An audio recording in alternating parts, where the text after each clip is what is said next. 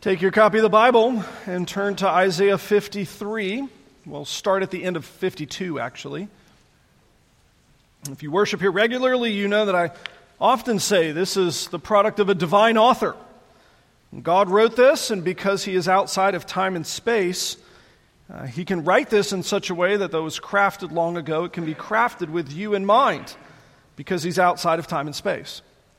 This is a great truth that is encouraging as we seek to apply the Scriptures to our lives, but even more interesting as we approach a passage like today, which hundreds of years before the arrival of Jesus explains basically the entire arc of his life really, really specifically. Hear the Word of God and marvel at the divine author and what he has to say. Isaiah 52, starting in verse 13.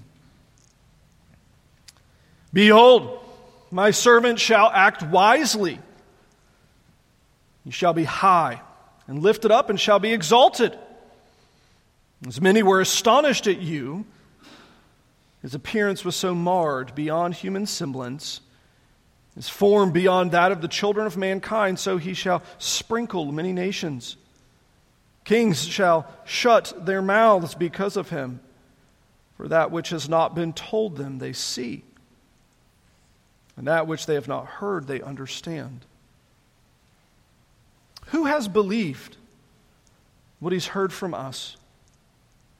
And to whom has the arm of the Lord been revealed? For he grew up before him like a young plant, like a root out of dry ground.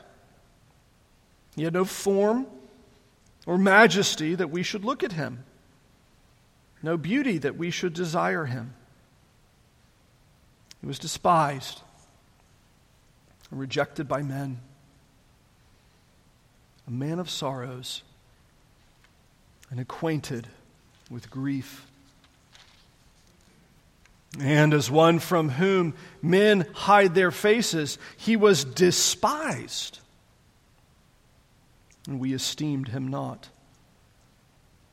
Surely he has borne our griefs and carried our sorrows, yet we esteemed him stricken, smitten by God, and afflicted. But he was pierced for our transgressions. He was crushed for our iniquities. Upon him was the chastisement that brought us peace, and with his wounds we are healed. All we, like sheep, have gone astray. We've turned everyone to his own way, and the Lord has laid on him the iniquity of us all. He was oppressed, and he was afflicted, yet he opened not his mouth. Like a lamb that's led to the slaughter, like a sheep that before its shearers is silent, so he opened not his mouth. By oppression and judgment he was taken away. And as for his generation, he considered that he was cut off from the land of the living, stricken for the transgression of my people. They made his grave with the wicked, with a rich man in his death. Although he had done no violence, there was no deceit in his mouth. Yet it was the will of the Lord to crush him. He has put him to grief. When his soul makes an offering for guilt, he shall see his offspring. He shall prolong his days. The will of the Lord shall prosper in his hand. Out of the anguish of his soul he shall see and be satisfied. And by his knowledge shall the righteous one, my servant, make many to be accounted righteous, and he shall bear their iniquities. Therefore I will divide him a portion with the many, and he shall divide the spoil with the strong. Because he poured out his soul to death and was numbered with the transgressors, yet he bore the sin of many and makes intercession for the transgressors. Let's pray. Father, we do ask that you would open our minds and our hearts, that we would understand and that we would believe. Help us in our unbelief, we pray. For Christ's sake, amen. When you're back in high school, they probably taught you how to write good essays or excellent research papers or whatever else, and you probably remember how you were instructed that a good mark of writing, of excellent writing, is you tell them what you're going to say, you say it, and then you tell them what you told them, right? You've probably heard that, you remember that. Sometimes it's helpful, I guess, sometimes it's not. I mean, that's an impressive thing to do when you read where the author has had the wherewithal to be able to think through their thoughts well enough to tell you what they're going to say it, and then tell you what they told you. Occasionally you hear somebody public speaking off the cuff that can do that. That's really impressive. Chapters like this, though, to me are, I think, even more marvelous. Because there's a sense in which the end of Isaiah 52 and then into Isaiah 53 is the Lord doing that. He's telling us, well, it's not identical, though. Because for me, I can tell you what I'm going to say, and then I say it, and then I tell you what I told you. He, on the other hand, here in Isaiah 53, is telling us what he's going to do in and through creation. And then the rest of the Bible is, in essence, doing what he said in Isaiah 53. And then reminding us that he just did that and showing us the consequences of those actions. Another way to put that is it's prophecy, it's prophetic, and this chapter, I think probably more than any other chapter in the entire book of Isaiah, is why it's often called the fifth gospel. As here, hundreds of years before the arrival of Jesus, we have his life and ministry described in such shocking specifics. It's staggering, really, actually, how wonderfully precise it is in telling us who this Jesus is that would show up just slightly more than half a millennia later. Who is the Christ, the suffering servant, the Messiah of God, the Redeemer of the people of God, who is the great shepherd of the sheep. And verses 13 through 15 really function, in chapter 52, it function as an introduction to tell us who this Savior is in the broadest of brushes, as painting with the broadest of brushes, that just give us a general idea, the overview. Who is this Messiah? What is his ministry going to be like? Well, he's my servant. Again, here, this idea of the servant is picked up in the latter parts of Isaiah, and it starts as a descriptor of Isaiah himself, and then the more the servant is described and explained, the more it becomes increasingly obvious that it's not Isaiah.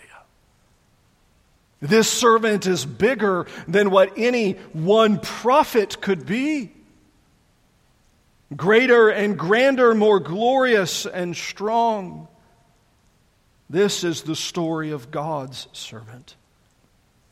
The overview, verse 13, look, my servant's going to act wisely. He's going to be high and lifted up. He's going to be exalted.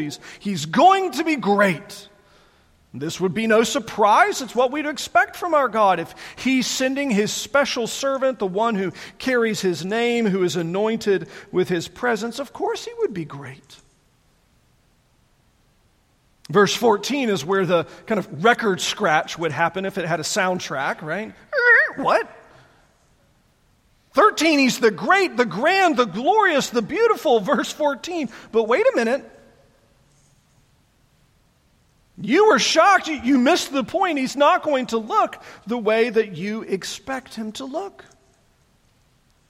He's not going to maintain the appearance that you expect him to maintain. You're expecting a king who's clothed in greatness and grandeur, who's clothed in brilliance and power. Well, this king's going to be a little different. But that's not going to stop him. Verse 15. There's your overarching arc of the arrival of Jesus. The king's going to show up. He's not going to look the way you want him to look, but he's still going to be victorious. Still going to be victorious. Now, 53 as a chapter is really a commentary and an explanation of a fuller portrait of what's covered in those 3 verses. It divides into 4 pieces, and we're going to examine those 4 pieces and see what we can draw out for our understanding. First one, verses 1 through 3, begin to describe the ministry of this Messiah, the ministry of the Lord Christ, the anointed of God. Who has believed what he's heard from us? Who is receiving this king? To whom has the arm of the Lord been revealed? This is what this Messiah is like. He grew up before him like a young plant. So the Messiah, the suffering servant, grew up before God like a young plant and like a root out of dry ground. Now this is interesting as it's kind of giving explanation of this is like a plant that's planted by God and growing in a place that you would never expect. It's not growing in the most fertile soil. It's not growing in the place that has been well tilled, that's been well manured, where there's lots of good things for it to grow. Instead, this is a plant that's grown up in a shocking place that you would never expect. And yet, it's grown before the face of God. I love that you get to see, even in that description, it's fulfilled in the arrival of Christ, isn't it? When Jesus shows up, does he show up in the place that you would expect the King of all creation to show up? I mean, if we're going to be honest, we would expect him to show up in Rome at that point. Or perhaps if we're a bit more open to other parts of world history, maybe Beijing or Mongolia or some parts of the world, we would expect him to show up somewhere, but not where he did. Even if he was going to show up in the Israel region, we would expect Jerusalem. Nope. Shows up in a tiny little village.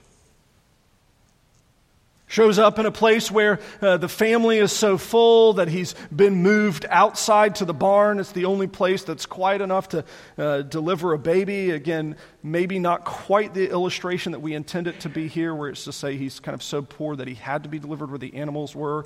It's probably more likely that Mary's 2 choices of locations to deliver the baby were either they would move the dining room table for Thanksgiving or she'd go out in the barn. Those are probably her 2 choices because the family's so crowded. And I don't know very many women that are like, dining room table, let's go. Right? She wants a little bit of privacy, so they move her outside. A place you would never expect. A king you would never expect. He's not what you were thinking. In fact, actually, it goes on to describe his no former majesty that we should look at him. No beauty that we should desire him. And meaning, even as he's born, it's not like he's so comprehensively impressive that you're like, that's the guy I got to follow. This is a thought that periodically bounces around in my head and shows you kind of how grim a place my head is. To think about how many humans I meet on a regular basis that are more attractive to look at than the Lord Jesus. You really think about that?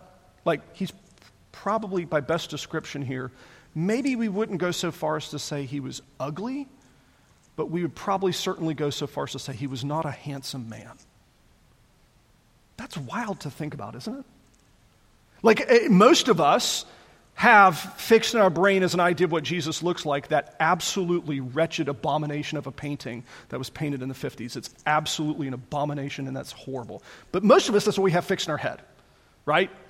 Extremely handsome white dude who uses like a $500 bottle of shampoo and a $500 bottle of conditioner, who's got the most spectacular grooming kit for his beard, and that's what he's doing. He's clean, and he's nice, and my goodness, that's the guy that I could easily follow after. Realistically, what actually did Jesus look like? See, he's a working man, carpenter who hung out with fishermen, so he probably didn't smell real good. Remember? No deodorant back in those days. grew up poor, so it's not like he has lots of changes of clothing, so what he is wearing is probably quite ratty. He probably hasn't changed it enough. And oh yeah, he was homeless most of his ministry. I don't know many people that don't have homes that are constantly well-bathed and constantly well-groomed. Now, he stayed with friends and stayed with strangers constantly. But you know they spent nights out on the road, sleeping rough on the side in the dirt. This is not the kind of guy. Again, we have our mental idolatry is so wrong because we've defined him in his humanity as glorious. That's wrong, dreadfully wrong. The scriptures tell us that in his humanity, what did he look like? He looked like the kind of guy that made us probably a bit uncomfortable here in Fort Mill that we just kind of ignored, right? The guy that you just don't make eye contact with when you're driving. Like when you're at the stoplight and he's standing right there, you're like, I'm just not going to look at him. If I don't look at him, he's not there. That's probably a much better illustration than what we'd like to admit. In fact, actually, verse 3,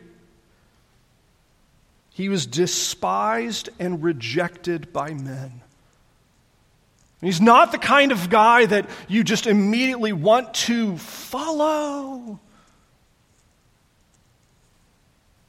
And this is one of the things that I think Hollywood has taught us very well. What a superficial beauty or charm looks like that makes it easy to follow. Right? I mean, we all have that actor or actress in our head that if they showed up and were like, hey, let's go do this thing, let's go out to dinner, everybody would be like, okay, fine, sure. Like, I'll go out anywhere you want. You tell me to, I'll go. Sure, come on. No, this is a man actually who's rejected, who has no form and majesty and beauty in his own kind of appearance. Standing.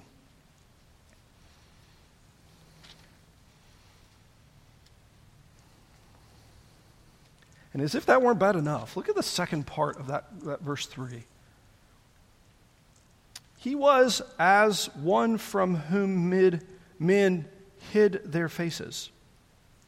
He was despised, and we esteemed him not. Again,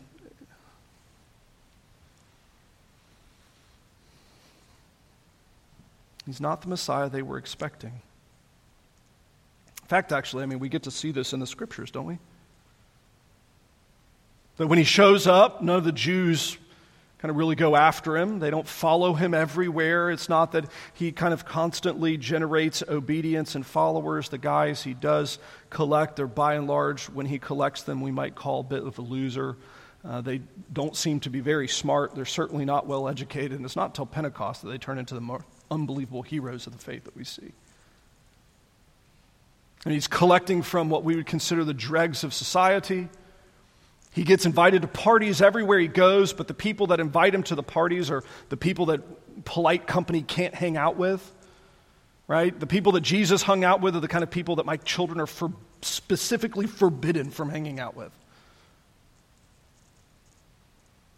So much so that even, it's interesting, after the resurrection, the disciples are still like, hey, when are you going to bring your kingdom and kill all the Romans? When are you going to be in your glory? When are you going to do it here? When does Israel become the great kingdom here? When does this political thing become the world's superpower? They just don't get it. And I think for us as kind of 21st century Christians, whatever century we're in, there is actually, I think, a bit of a gentle rebuke in here. We live in a culture that has elevated the superficial to such a high standard. It's shocking. To think about all of the surgeries now that we can do to move parts into different places and to make people look more, appealing and to try to cheat aging. I think it's so intriguing. The scriptures are so clear that gray hair is a crown for the aged. I cling to that one. And yet, you think about it, it's one of the first things that we do as a culture to begin to cheat age, to give away our glory, to give away our dignity. I'm going to be candid. Living in the community that we live in, with the kind of income that we have as a community, if we're going to be genuinely truthful, if the Lord Jesus in his ministry had stumbled into this church, he probably would have been the kind of person that would have made us a little uncomfortable. And not simply because of what he teaches is going to convict us of sin. That would have happened next. But honestly, first, because he's probably not going to look like us, not smell like us. He would have been one of the lowly, the not good-lookings, the not wonderfuls. And honestly, friends, there's an element there where I think we probably need to have a little bit of self-examination. It's so easy for us to kind of throw stones at others and say, well, those people are superficial. They only evaluate by the outsides. They only look at what people look like. They're so superficial. But if we're going to be candid, so am I. And so are you. How easy it is for us to evaluate with our eyes instead of evaluating by the merits of the Scriptures. To evaluate even by our experiences instead of evaluating by the Scriptures. To let other things begin to dominate the hierarchy of what is good and right and proper and true instead of the Scriptures.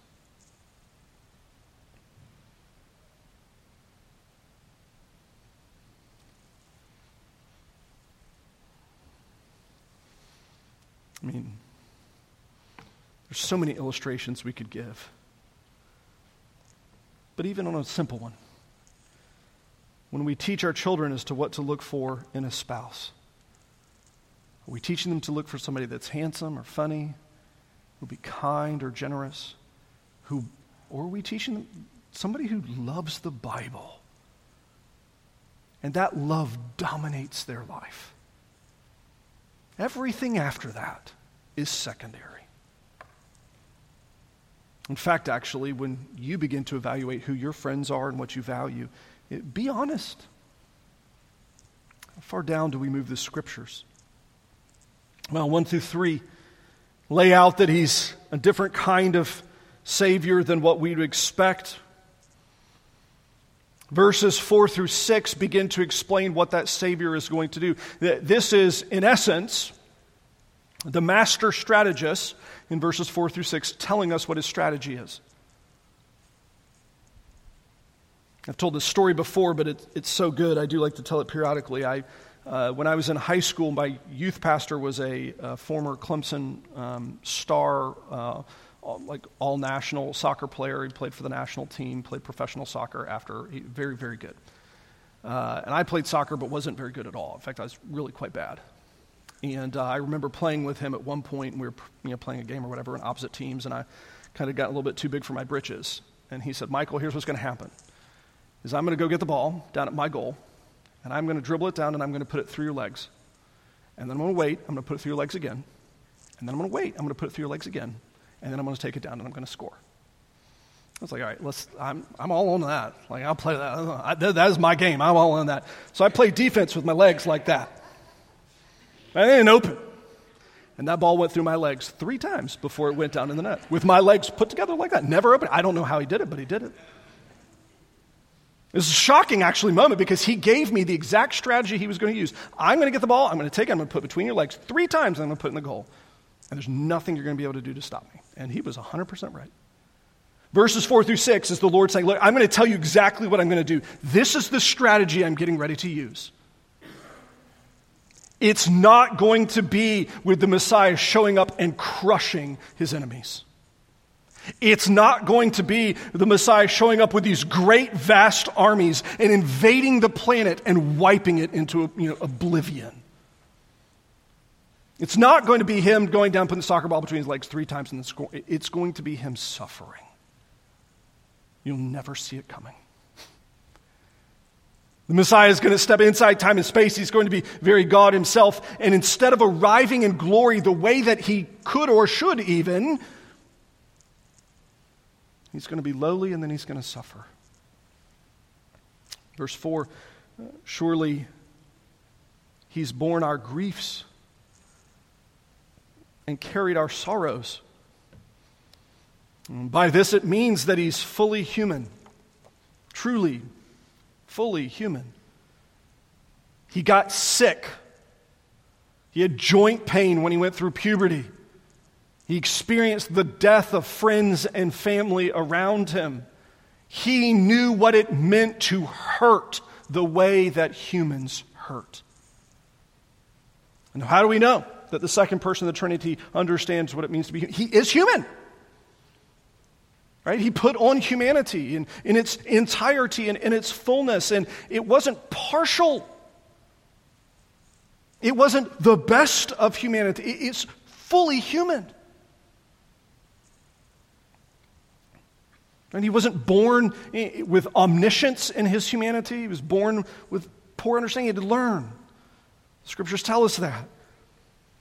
He had to sleep. He had to eat. He had to do all of the things that humans have to do. He understands what our griefs. He even carried our sorrows. There is a sense in which there is no grief or sorrow that you can carry that the Lord Jesus himself has not already carried in some fashion. That is an amazing thing.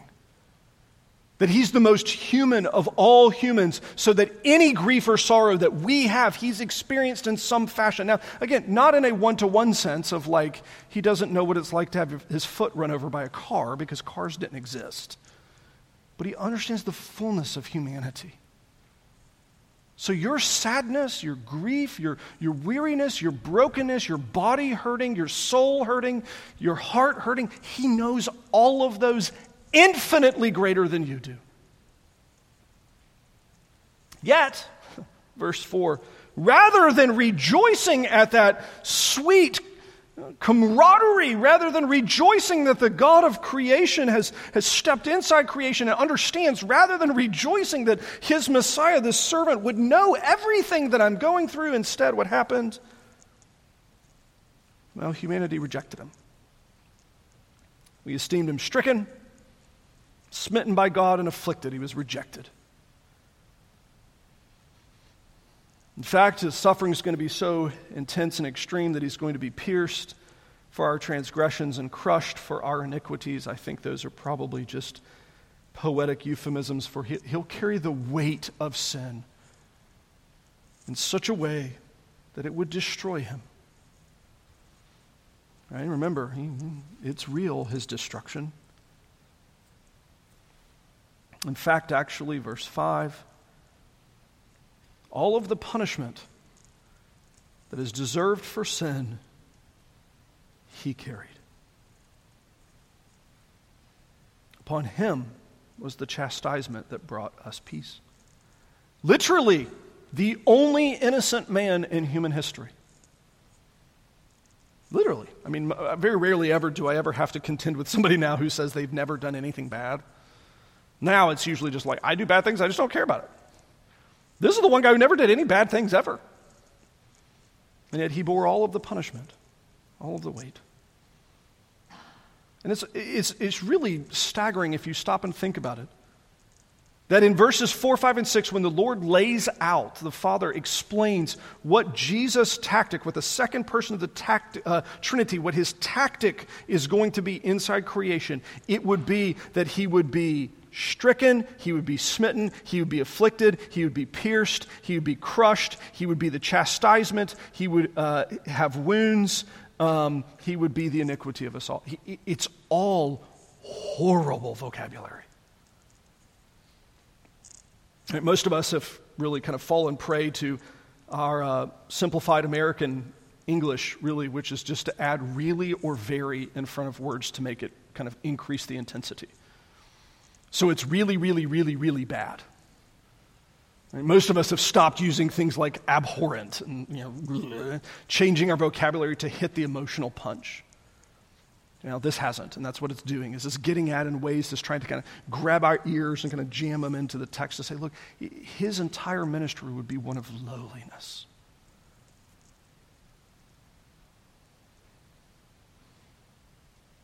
This is shocking. Literally the most important man that has ever lived, and his strategy inside creation would be to suffer. And to suffer, and to suffer, and to suffer, and to suffer.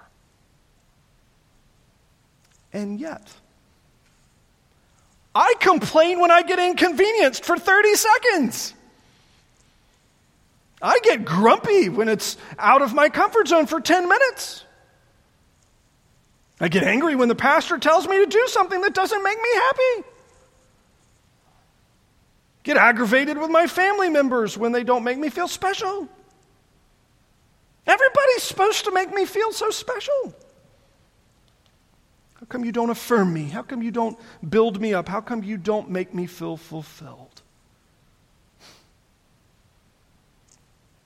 Obviously, you can tell the sarcasm, I hope.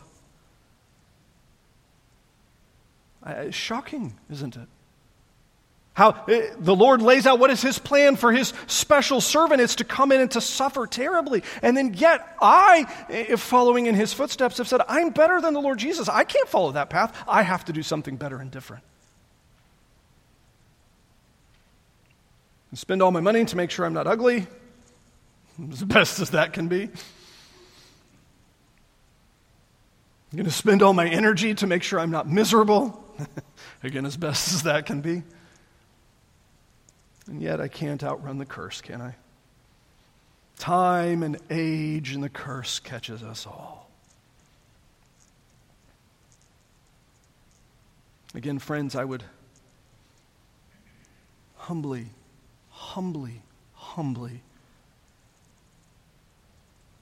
do you find yourself thinking, that task is just below me? I'm just too good for that. Now, I'll be candid. Most of us as adults, we don't tend to think that way in the South because it's so uncouth and tacky.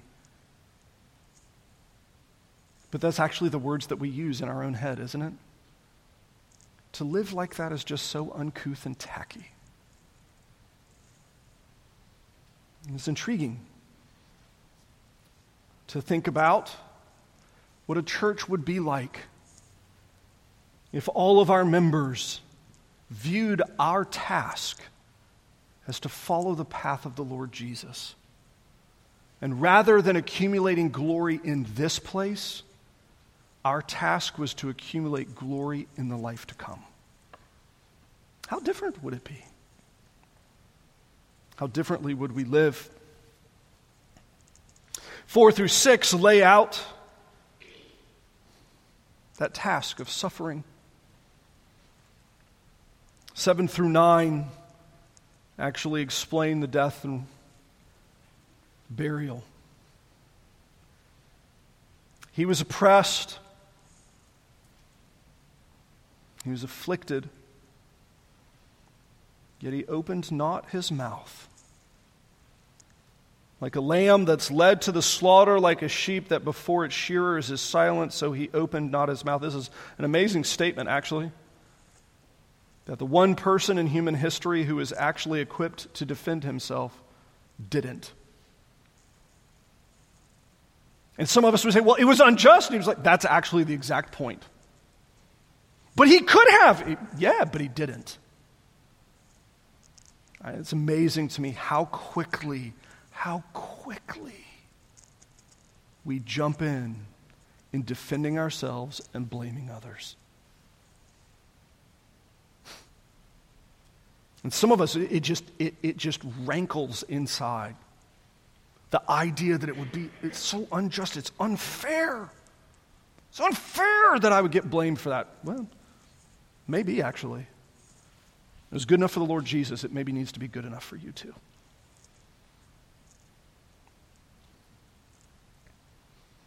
How different might our lives look if we weren't quite so aggressively defensive? Like a lamb that's led to the slaughter. He didn't open his mouth. He just went quietly. Unjustly, unfairly, he went quietly, and it cost him his life. Well, he gave it up. Verse 8, by oppression and judgment he was taken away. And as for his generation, who considered that he was cut off of the land of the living, stricken for the transgression of my people? He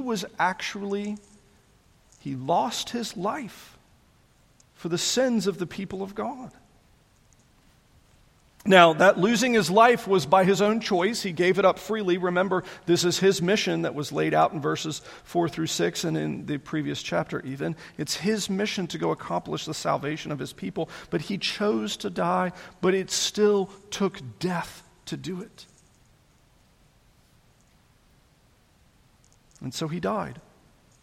Verse 9, even they make grave with the wicked. He was executed with criminals on either side.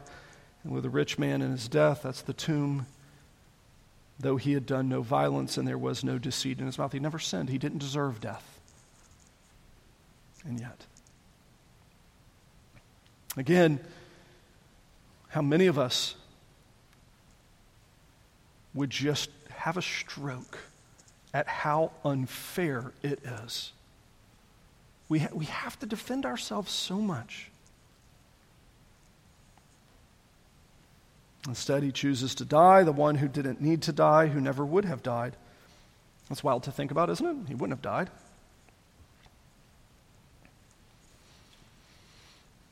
Why? Well, he accomplishes something. It wasn't just squandered suffering. It wasn't just a masochism or something where he's like, I'm just going to come and make myself miserable. I'm going to be as miserable as I possibly can. Instead, no, his grief was directed. It was intentional, and it accomplishes something. Verses 10 through 12 lay out what the purpose of his suffering was. Yet it was the will of the Lord to crush him, this suffering servant, put him to grief, so that, implied, when his soul makes an offering for guilt, he shall see his offspring and he shall prolong his days. And the will of the Lord shall prosper in his hand. So when he pays the price, his people would reap the benefit. This is the heart of the gospel. It's articulated in slightly different ways into the New Testament, but it's this: that all of the bad that we have done deserves eternal punishment. And most of us, again, don't contest that point. We know that we've made mistakes. We know that we've done evil things. We know the own voices in our head when we think and talk. The gospel is that Jesus takes that punishment so that you may be forgiven. Freely to you. You can't earn it. You can't deserve it. You can't purchase it. No amount of money, no amount of good works, no amount of anything. It's done by Christ and Christ alone and given freely to you. Cost him a great deal, but freely to you, and that's verse 10. When his soul makes that offering for guilt, his offspring will prolong their days. Out of the anguish of his soul, again, his suffering, he shall see and be satisfied by his knowledge, so that God will be satisfied, the wrath of God will be fully satisfied by the suffering of this servant. You skip down slightly further. He will bear their iniquities, and because he accomplishes that, therefore, the Lord will bless him. Divide him a portion with the many, the strong. He shall divide his spoil with the strong, because he poured out his soul to death and was numbered with the transgressors. Yet he bore the sin of many and makes intercession for the transgressors. It's shocking. Half a millennia before the arrival of Jesus, how clearly it would explain who he is.